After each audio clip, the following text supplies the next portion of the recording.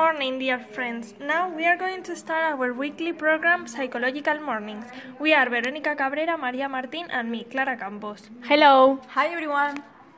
But we have bad news. This is our last program. It's a pity, but we have to say that we have learned many things during all these weeks, so we can be proud. Yes, it's true. And today we have three main interesting topics for our listeners. These are prejudice and group conflicts, group techniques, and mediation at the school. You can miss it, so we are going to start with the first one. Do you know what a prejudice is? Well, I think it is when you say something about someone without knowing him or her. Yes, that's it. A prejudice is an attitude or orientation towards a group or its members that devalues it directly or indirectly, often to benefit of the self or own group. Furthermore, when we prejudice someone, we do it in a bad way, and due to this, racism, against, etc. appear. Something that we should have in our mind is a clear difference between prejudice and stereotypes. Stereotypes are used as a negative concept instead of a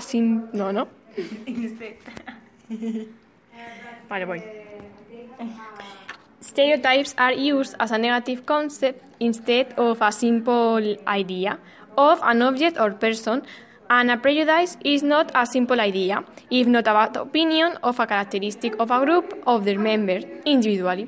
So, where does prejudice come from? The response to this question has been focused on threat. This means that our self-esteem is going to be in danger due to other group interests. At that point, we have also to give some importance to the perceptions. Cases such as detecting by perception the threat to your self-esteem and group interest, competition for scarce resources, and how we categorize ourselves as a member of a group and others as members of a different group. So, in some way, prejudging a group gives us and to our group a sensation of superiority. Yes, and I think this is something really bad. I agree with you. Well, there are many theories related to prejudice, but we are going to talk about frustration aggression, authoritarian personality, authoritarianism, and desire for social dominance. Do you know something about the first one? Yes, I know that the frustration aggression theory was developed by Dollar around 1939, after the growth of the anti-Semitism in Europe, more exactly in Germany. Right. The principal idea was that all frustration ends in an aggression, and at the same time, the aggression comes from a frustration. This theory was based mainly in the fact that exists a fixed quantity of energy used by the mind in order to realize a psychological activity. When this activity is achieved, the energy is removed and it returns to the balance. And what happens when the activity is not achieved as it was expected? Well, at this point, aggression appears. The energy is not removed, the balance is not obtained, so the only way of getting any change is with the aggression. We have to say that the aggression always has an objective, which is the responsible for the frustration. The objective can be of different types: formless, undeterminate, too powerful, unapproachable, or someone you love. When you are not able to pay your frustration with the main objective, automatically you pay it with another person or with an inanimate object. These people or objects receive the name of scapegoat. I think it's something that has happened to us in many occasions. We tend to pay our bad days with people that is not their fault. It's true. The shift was one of the most important points of view of the intergroup aggression in relation to the scapegoat, and Miller indicated that the shift through the specialization could be able to change the aggression objective. The scapegoat could change, and thanks to the specialization, the objective would be more focused on an object more similar to the main one. Well, the next theory is authoritarian personality. We can define this as a syndrome of personality originate in the childhood that influenced the members to be prejudiced. It was created by Adorno, Dollar, Frenkel, Brunswick, Levinson, and Sanford in 1950s. And in what is this theory based on? According to Dollar and Coles, anybody can be prejudiced. This depends on the aggression movement incited by the frustration. On the other hand, Adorno and Coles believe that only the people with prejudiced personality can be prejudiced. They hold that those kids whose parents have adopted hard practices to secure the emotional dependence develop an ambiguity in which they love and hate them. The main characteristics of this theory are respect for the authority, obsession with the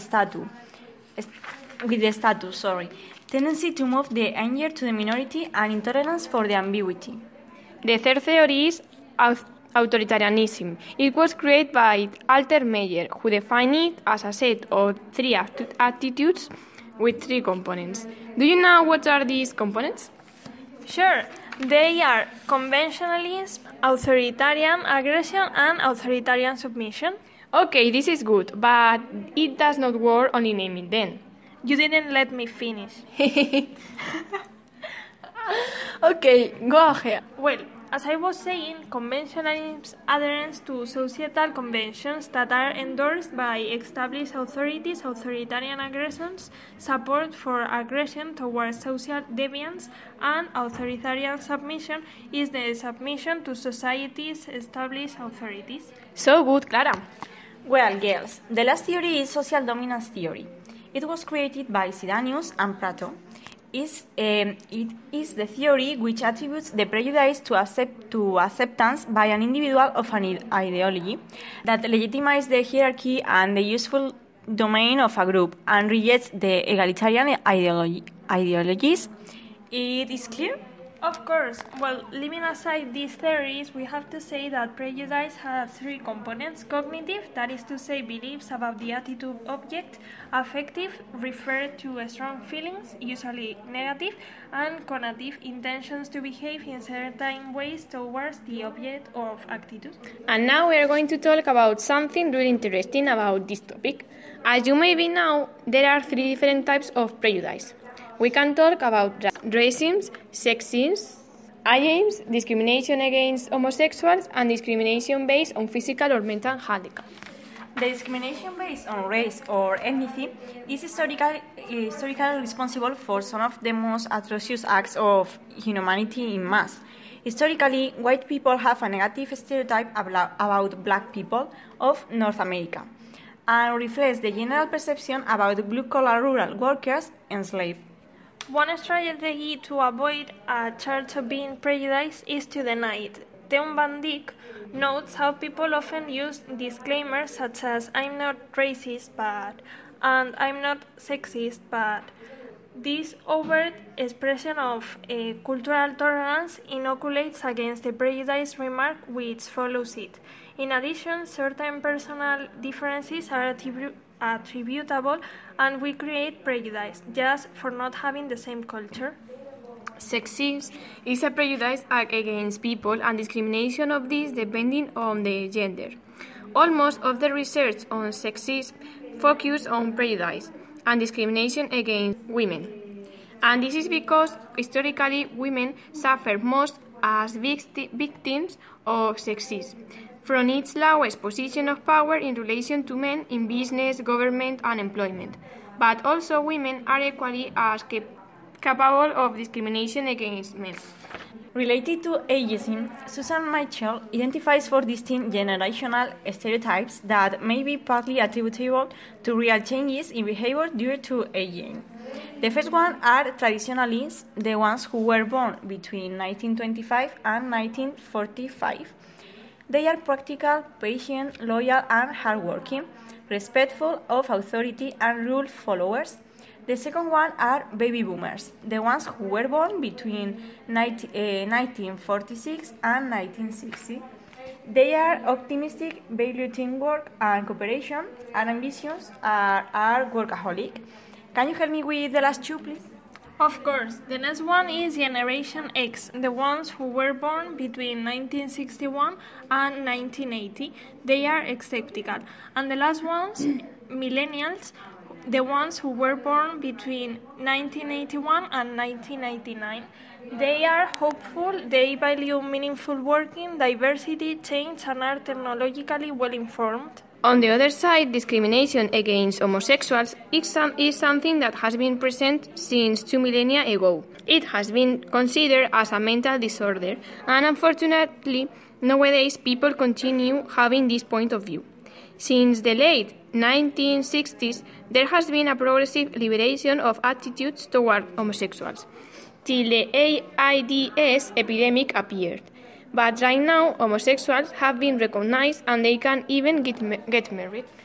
Prejudice and discrimination against the physically handicapped has a long past, in which such people have been considered repugnant and subhuman. This discrimination against people on the form of physical handicap is now illegal and socially unacceptable in most Western societies. Prejudice is something inevitable, but there exist certain techniques to counterattack the prejudice. For example, pointing out the cost of prejudice, undermining the justification subscribed to for prejudice, or direct contact from different groups. Yes, it's something inevitable. I think all of us have made prejudice of someone else without knowing the person. The most typical example is when you meet someone and you start thinking how this person could be, so you are making prejudice. It is true, Vero, but the act that making prejudice is inevitable is not a reason to make them. Anyway, something that maybe you didn't know is that there are three ways of discriminating. They are resignation, tokenism, and reverse or positive discrimination. Do you know something about them, girls? Well, resignation to help other groups to improve their position in the society is a form of ensuring that is kept in disadvantage. This strategy can be used by individuals or organizations. The tokenism is a practice of making publicly small concessions to a minority group to deflect accusation of prejudice and discrimination, and the reverse of positive discrimination is a more extreme form of tokenism. It is the practice of publicly being judgmental in favor of a minority to deflect the accusation of prejudice and discrimination against a group. The effects of prejudice on the victims are diverse. In general, prejudice is harmful because it stigmatizes groups and the people who belong to those groups. The perceived discrimination has a significant negative effect on mental and physical health. But what are the stigmas? They are group attributes that mediate a negative social evaluation of persons who belong to the group. We can distinguish between visible stigma, such as race or gender. It means that people cannot easily avoid being prejudiced. Concealable stigmas, such as homosexuality, ideologies, or religious affiliations. It allows people to avoid the experience of prejudice. Control stigmas, for example, obesity, smoking, and homosexuality, are thought to be controllable. People are responsible for having those things. And finally, uncontrollable stigmas have little choice in processing, such as race, sex, and some illnesses. After talking about this topic, we can give you a good advice. Don't judge people without knowing them, because maybe you are wrong about this person. Sometimes the person is very different to you, is the person you like the most. Yes, it's true. I know it from my experience. And also in the formation of prejudice intervenes the physical appearance, which is the first thing we see from a person. Good said, Maria. The second part of this topic is the group conflict. A conflict can be defined as a struggle that involves opposing ideas, values, or limited resources.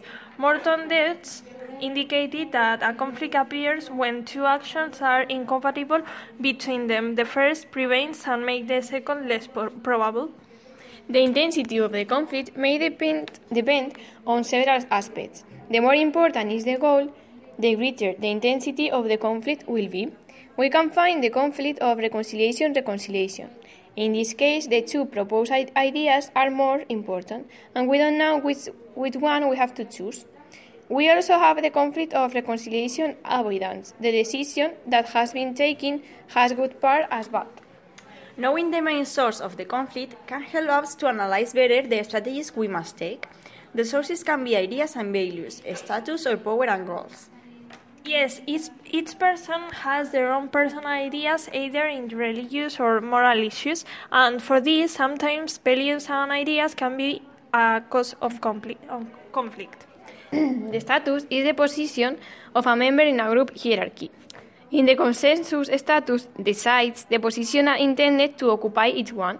If the agreement fails, there will be tension and conflict. Power is the perceived influence that a person has about the other. At this point comes the conflict. Sometimes a person might be at odds with the position of power that other is using. And finally, goals conflicts are based on the objective of each worker without having the necessity of being revealed. Well, in conflicts, we can find terms such as the conflict resolution and the conflict management. Do you know what are them? To explain conflict resolution, I'll put an example. Imagine Phil and John are components from the same company and have the same position of power. Each one has different ideas and the oppositions appear. They know that ultimately they will have to reach a consensus to issue a document. Although there is a chance that may not solve it, they should find the best solution. It's clear? Yes, it is. And the conflict management refers to the speed in which the conflict is resolved. From here, we can highlight the two types of conflicts, functional and dysfunctional. When a conflict is functional, it is handled with skill. Members value each other. It is value the work of the group. It looks for and evaluates information, and there is always an incentive to work differences. On the contrary, when a conflict is dysfunctional, it is handled poorly. Members are not valued between them. The goals are focused on the individual, and it has an attitude of all or nothing. Within these types of conflicts, we can differentiate between the different effects that can produce. There are three important ones.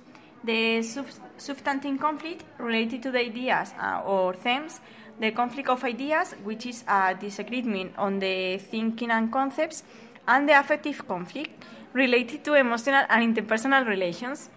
We have to say that a group can use various strategies to manage and resolve the conflict. According to Burke, we can use 5 strategies. First, using the power to get acceptance, remove from the conflict, soften, that is to say, minimize conflicts, avoid the issue and pretend that is not important, grant, that is to say, each part gives a little of what they want, no one wins everything, everybody loses something.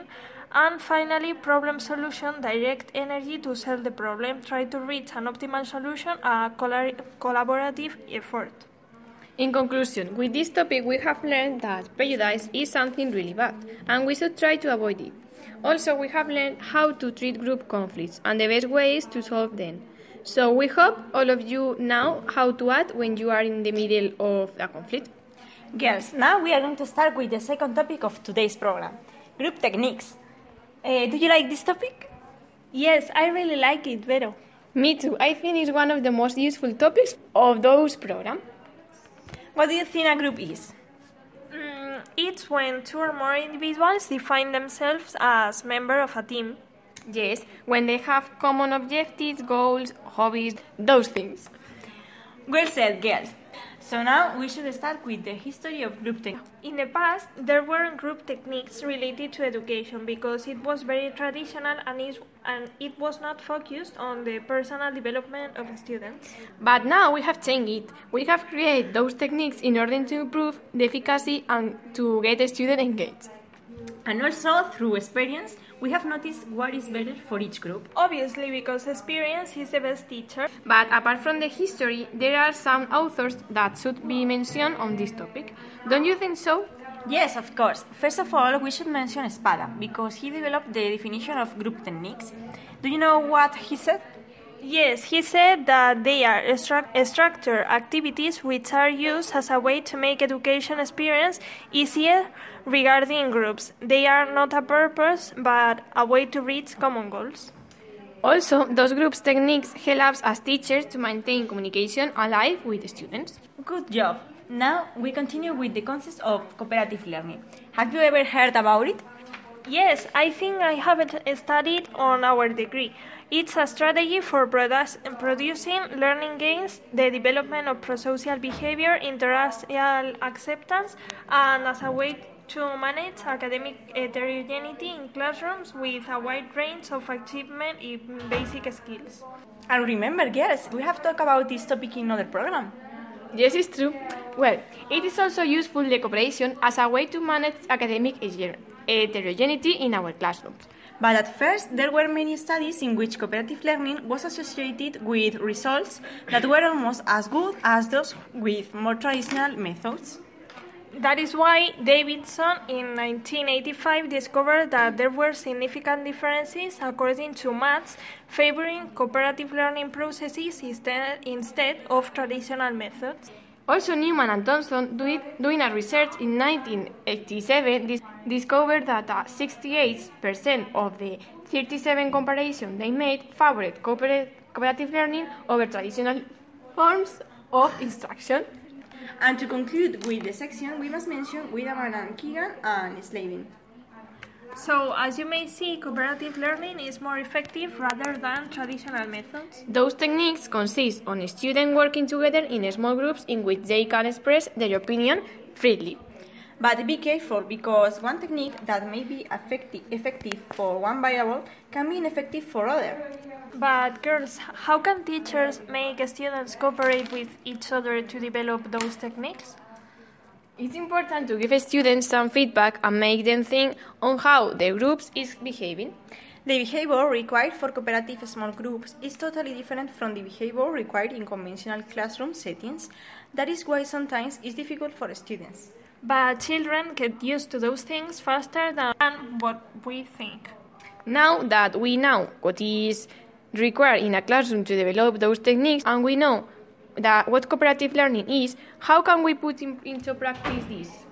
It's really simple, girls. First of all, we as future teachers should try different techniques because we do not know the effects of each one in our class. That is to say, an evaluation. We also need to have an active role and teach children some norms or rules. And finally, we need to keep trying if something fails. But girls, the teachers have an important role during those processes that I think it may be mentioned. As they are working in groups, teachers cannot be everywhere explaining to students what to do. This is why when teacher needs to say something in general, the work stops in order to listen to the teacher. The same as students, teachers need to be adapted to the new situation. Before they had a lot of students working on the same task, but now they are working on different tasks. And also, each group has its own rhythm, girls. It sounds really great, but our listeners maybe are wondering what we want to get from these techniques, no? Yes, it's important too. These methods also give us some values, better relationships with our classmates, let us know better our students, but also improve the social climate inside the classroom, productivity of the learning processes, and help students to integrate themselves in the class. It is very important for students and also teachers, but how can we obtain those goals? For example, if a child comes from a different country, those methods help him to talk with his classmates and know them better. Also, these help students to be more respectful with other people. Oh yes, I see. And also students get involved in the same task as their classmates, and they start to be able to organize themselves. In my opinion, those techniques give great opportunities to our society in general.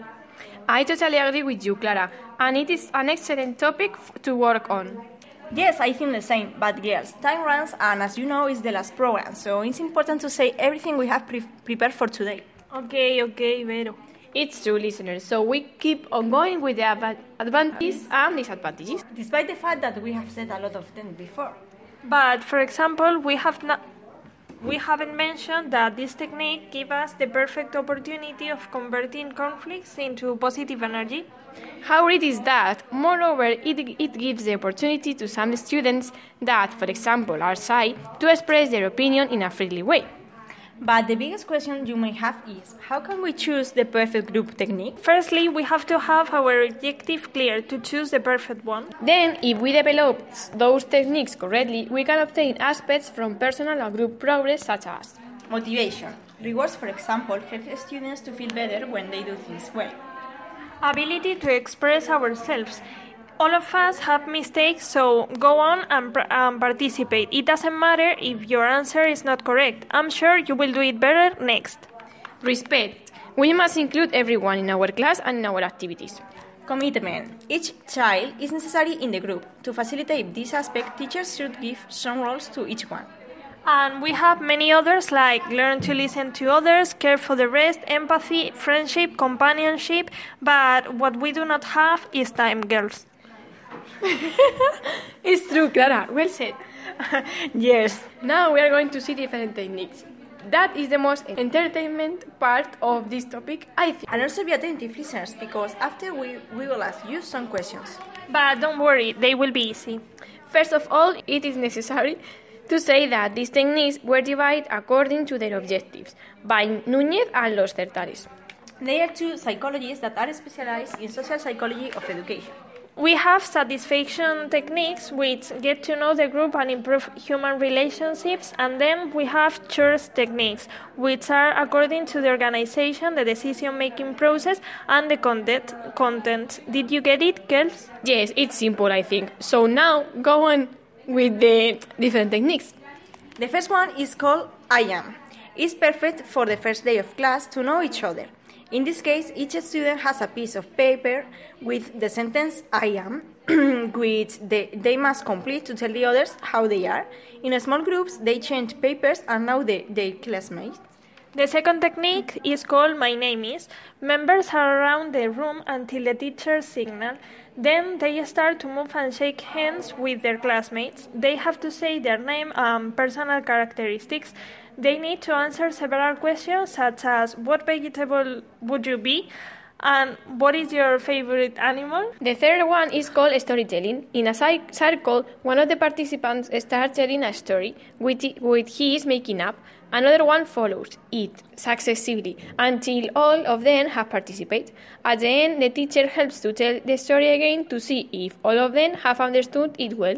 While they play, they develop their creativity.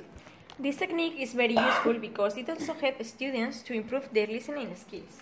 And the last one, according to the satisfaction techniques, is called Tell Me Your Problem. To carry this activity out, the interlocutor has to tell a problem and the other 5 has to give a response. Each of them must act differently. Not everyone can agree nor disagree. Teachers, in this case, has to make sure everyone is being honest and make this activity when students know each other. Now here we have another 4 techniques, but according to the choice techniques, which my mate Clara has explained.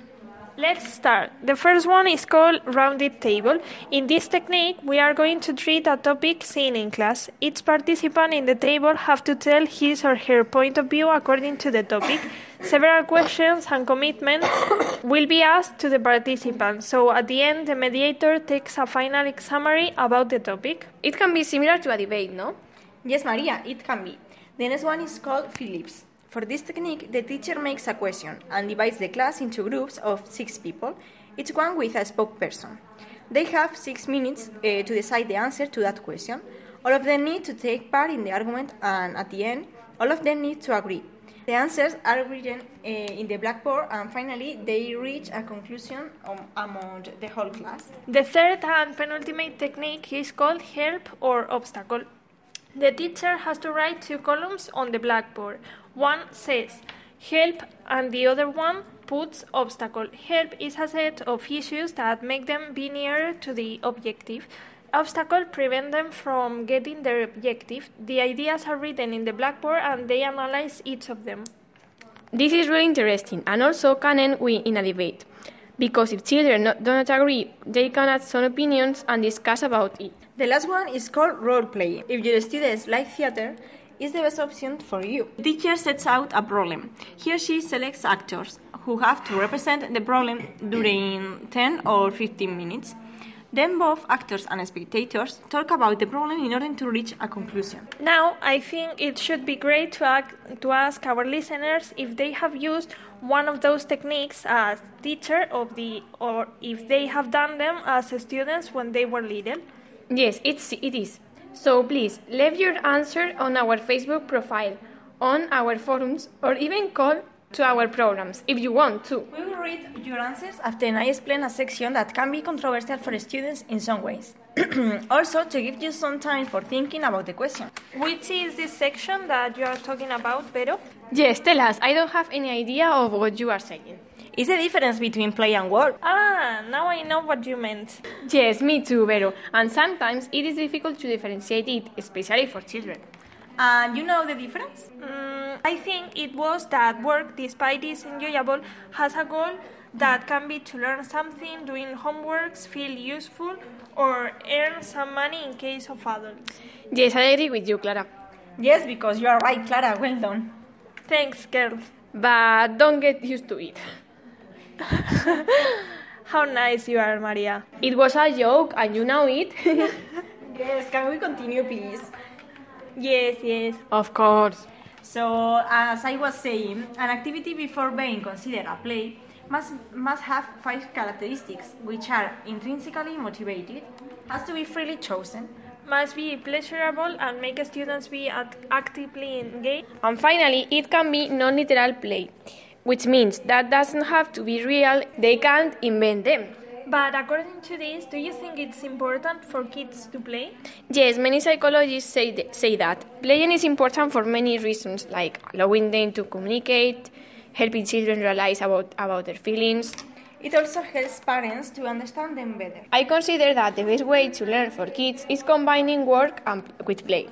Actually, there are a lot of records on internet which mix both things, and they are very useful. Remembering all those things, I would like to be a child again. Me too, but unfortunately, it's not possible. Okay, girls, now is your turn, listeners. Let's see what you have said. Laura Lopez from Madrid says, I remember that when I was in primary, we used the technique called I am, the first day of class, all years, until we were in 6th of primary. I love it. Beatriz Ramirez from Barcelona says, I'm working as a teacher and I have used the technique of role-playing and I have to say that it really works. Students are really engaged and love it, so from here I recommend you to use it. Carlos Gutierrez from Córdoba says, I have never done one of those techniques that you have explained, but I see them as useful, so I hope when you become teachers you put them into practice. Thanks for your participation. It's great to see your answers. Yes, thank you so much. So to conclude with this topic, I want to tell you listeners that as future professionals we want to emphasize on this topic in order to clarify that we need to know well those techniques. And also that if there were more acceptance, teachers would feel free to seek into new methods to improve their lessons' efficiency. But now, girls, I have to tell you and to the audience that we have finished this penultimate topic of today's program. That is a pity because I really like it. But don't worry because there is one more topic and more questions for you listeners, so go on, Maria.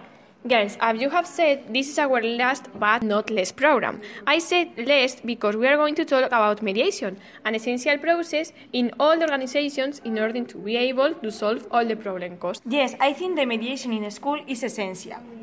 So, let's start. Well, I forgot it. Before starting, I asked some people on internet what they thought mediation at school is. They said me the next. Mediation at school? I have not this at my school. But I suppose it's something to mediate between people when there are problems. I don't know.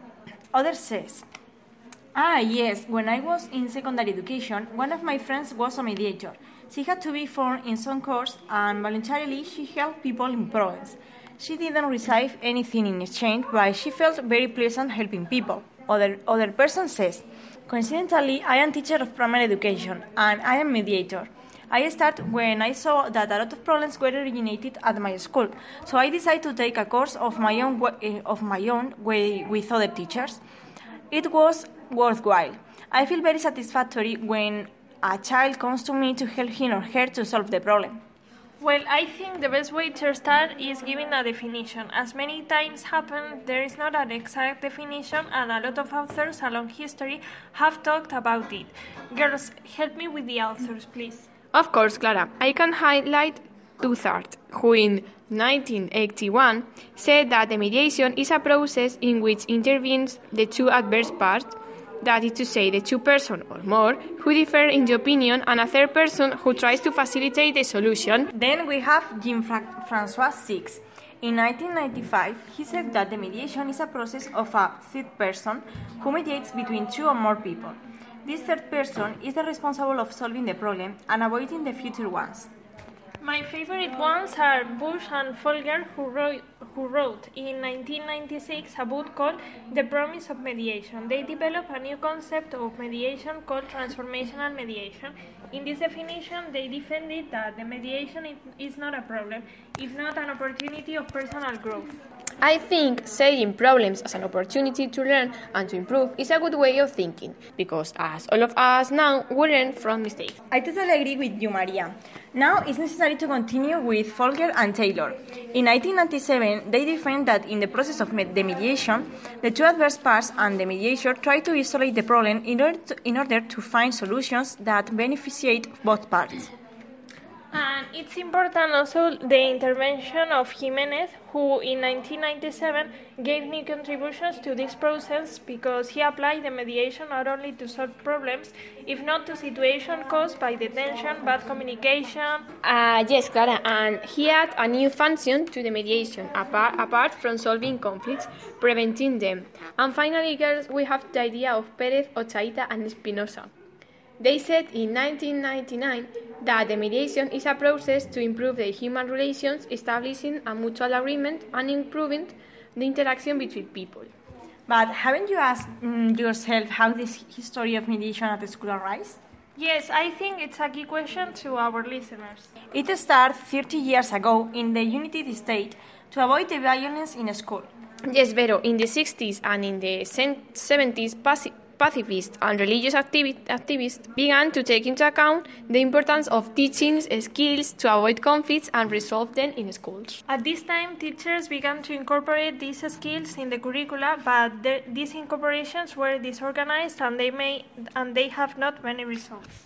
Yes, Clara, and it is for this reason why in 1981, Educators for Social Responsibility organized these activities into a national association, with the main concept of how students could learn to acquire the necessary skills to deal with conflicts. And while educators imply these methods in the curricula, in the neighborhoods, the Center of Justice put them throughout the United States. And these centers trained volunteers in order to solve conflicts without going to court. And finally, in 1984, 50 educators from the United States and community mediators met for the conflict resolution process at the school. After this, participants want to have an international support and they create an association called Academy for Mediators in Education. NAME. So, to sum up, the mediation is a process that in small steps has become an important process in schools, thanks to volunteers, associations like NAME, etc. Yes, at the beginning it was not recognized. So, as you are saying, girls, since it was recognized, several objectives were established. Yes, and first of all, in order to accomplish these objectives, the mediators, who can be students, parents, teachers, have to be taught in the techniques and principles of the mediation. The main objectives are the prevention of the violence and fight and teaching their abilities for the solution of problems. Pretty well, girls. And what are their effects? Well, it's easy. Improving the climate of the school, several skills and abilities, promoting a culture of peace and reinforce the dialogue. One of the things most important I consider is reinforcing the dialogue. And nowadays, more when you see the young people meeting together, but each one with the mobile, it's inconsiderable. I agree with you, Clara, but the thing saying, well, once said the main objectives, we can go deeper and explain the types of mediation. The first one is the familiar mediation. It is one of the most common.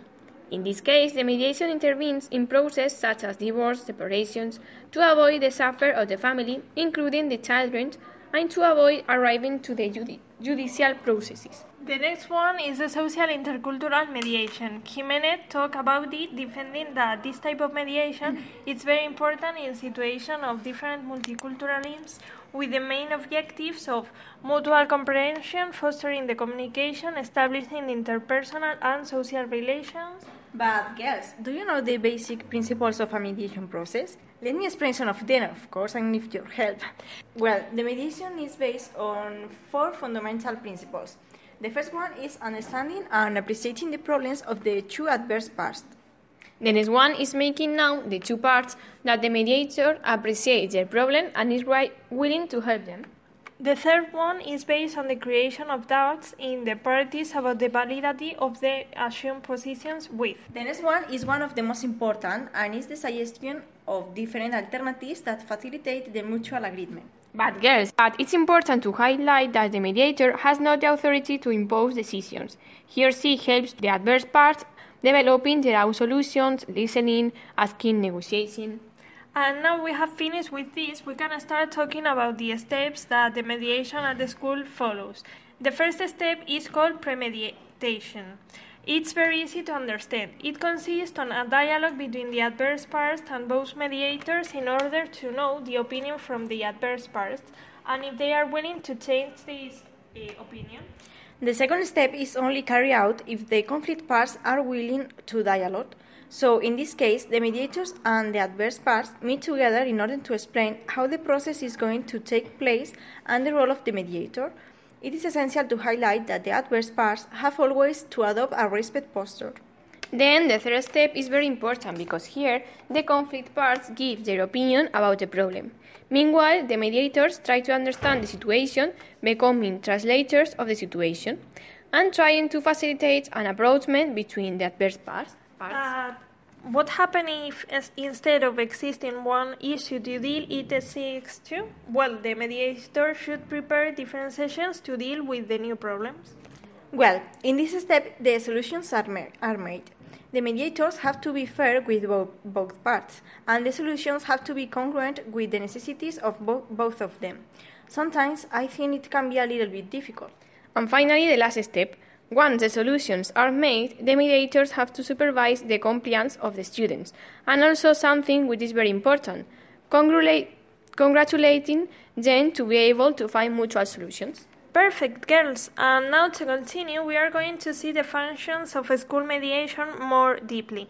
The first function of mediator is the management of conflicts in a school, and it should be done in two different ways. Directly assessing first the conflict and facilitating tools for the adverse parts, and the other is only the supervision. The second function is related to the improvement made by their mediation in processes like the communication, the dialogue, in the meetings of the cloister, in the elaboration of an educational project. The third function is the strengthening of the external links with the families, with the government, associations. In this case, the mediators act like a bridge between the school and other associations. The fourth one is the improvement of the participation of all the members in the educational community, teachers, students, parents. It's important to say that it's important that parents participate in the activity of the school and the mediation facilitates also this process of participation. Yes, Clara, and it's also important the communication between the parents and the mediators in order to discuss the scope and the way of their children's participation in school activities. The fifth function is fostering cohabitation and facilitate the incorporation of ethnic and cultural minorities. I consider this one of the most important functions. An example of this is, for example, that the function of the mediator regarding the teachers is giving them support to face problems related to the migratory processes, getting over stereotypes, helping them to deal with the diversity. And regarding to the foreign families, the mediator tries to help them, informing them about the scholar system, the process of matriculation, fostering their participation in associations like AMPA. But girls, like all the things, the mediation process has also limitations. Yes, Vero, but don't forget its advantages. No, Maria. Let's start with the advantages and limitations. Firstly, we are going to talk about the advantages.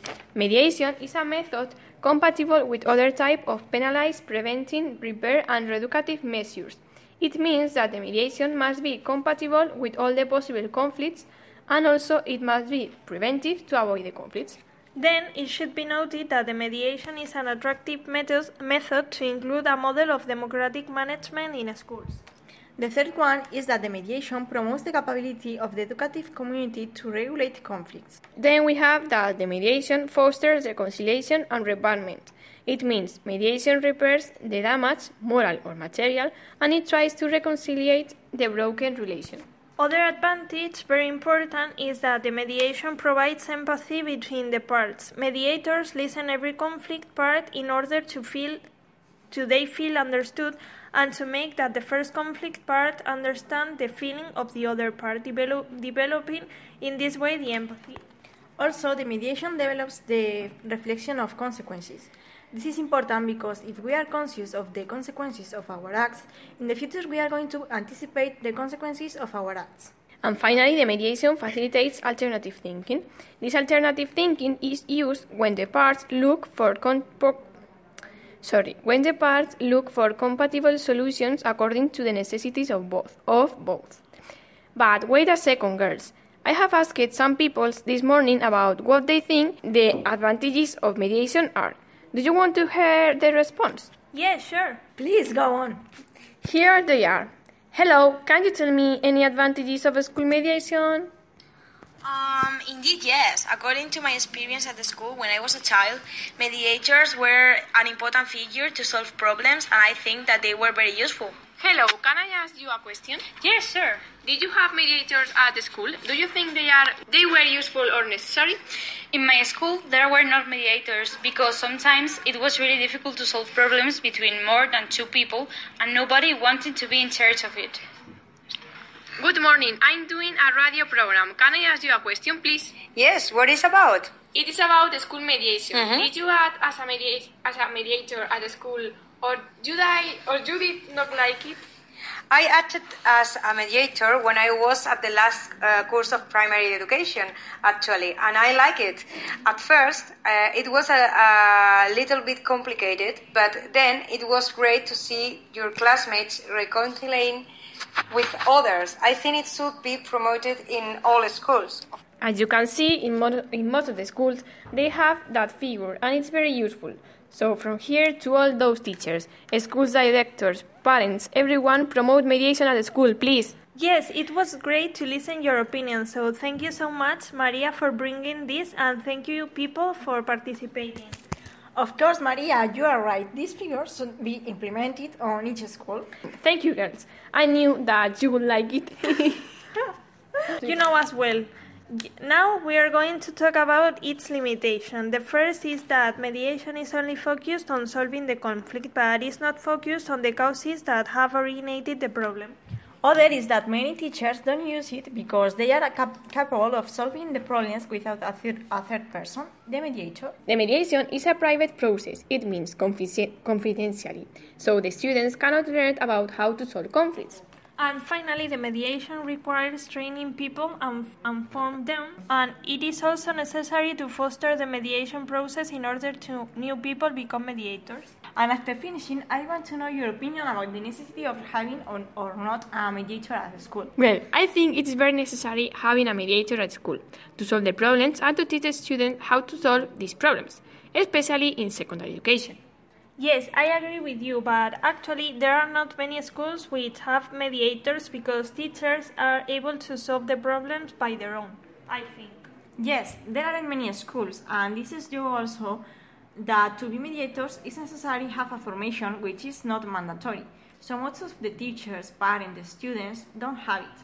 It's for this reason that from here I want to call again all the people in order to foster the role of the mediators and in order to encourage them to be mediators. I give you the name of a web page called mediacionyviolencia.com.ar in which you can learn several models to implement the mediation. Well, girls, and the moment arrived. We have finished all the programs of psychological mornings. It's a pity. Foremost, we would like to thank all of our listeners. We hope this program served you in your life. This was our intention. And I would like to highlight that all the music and the editing process are made by us.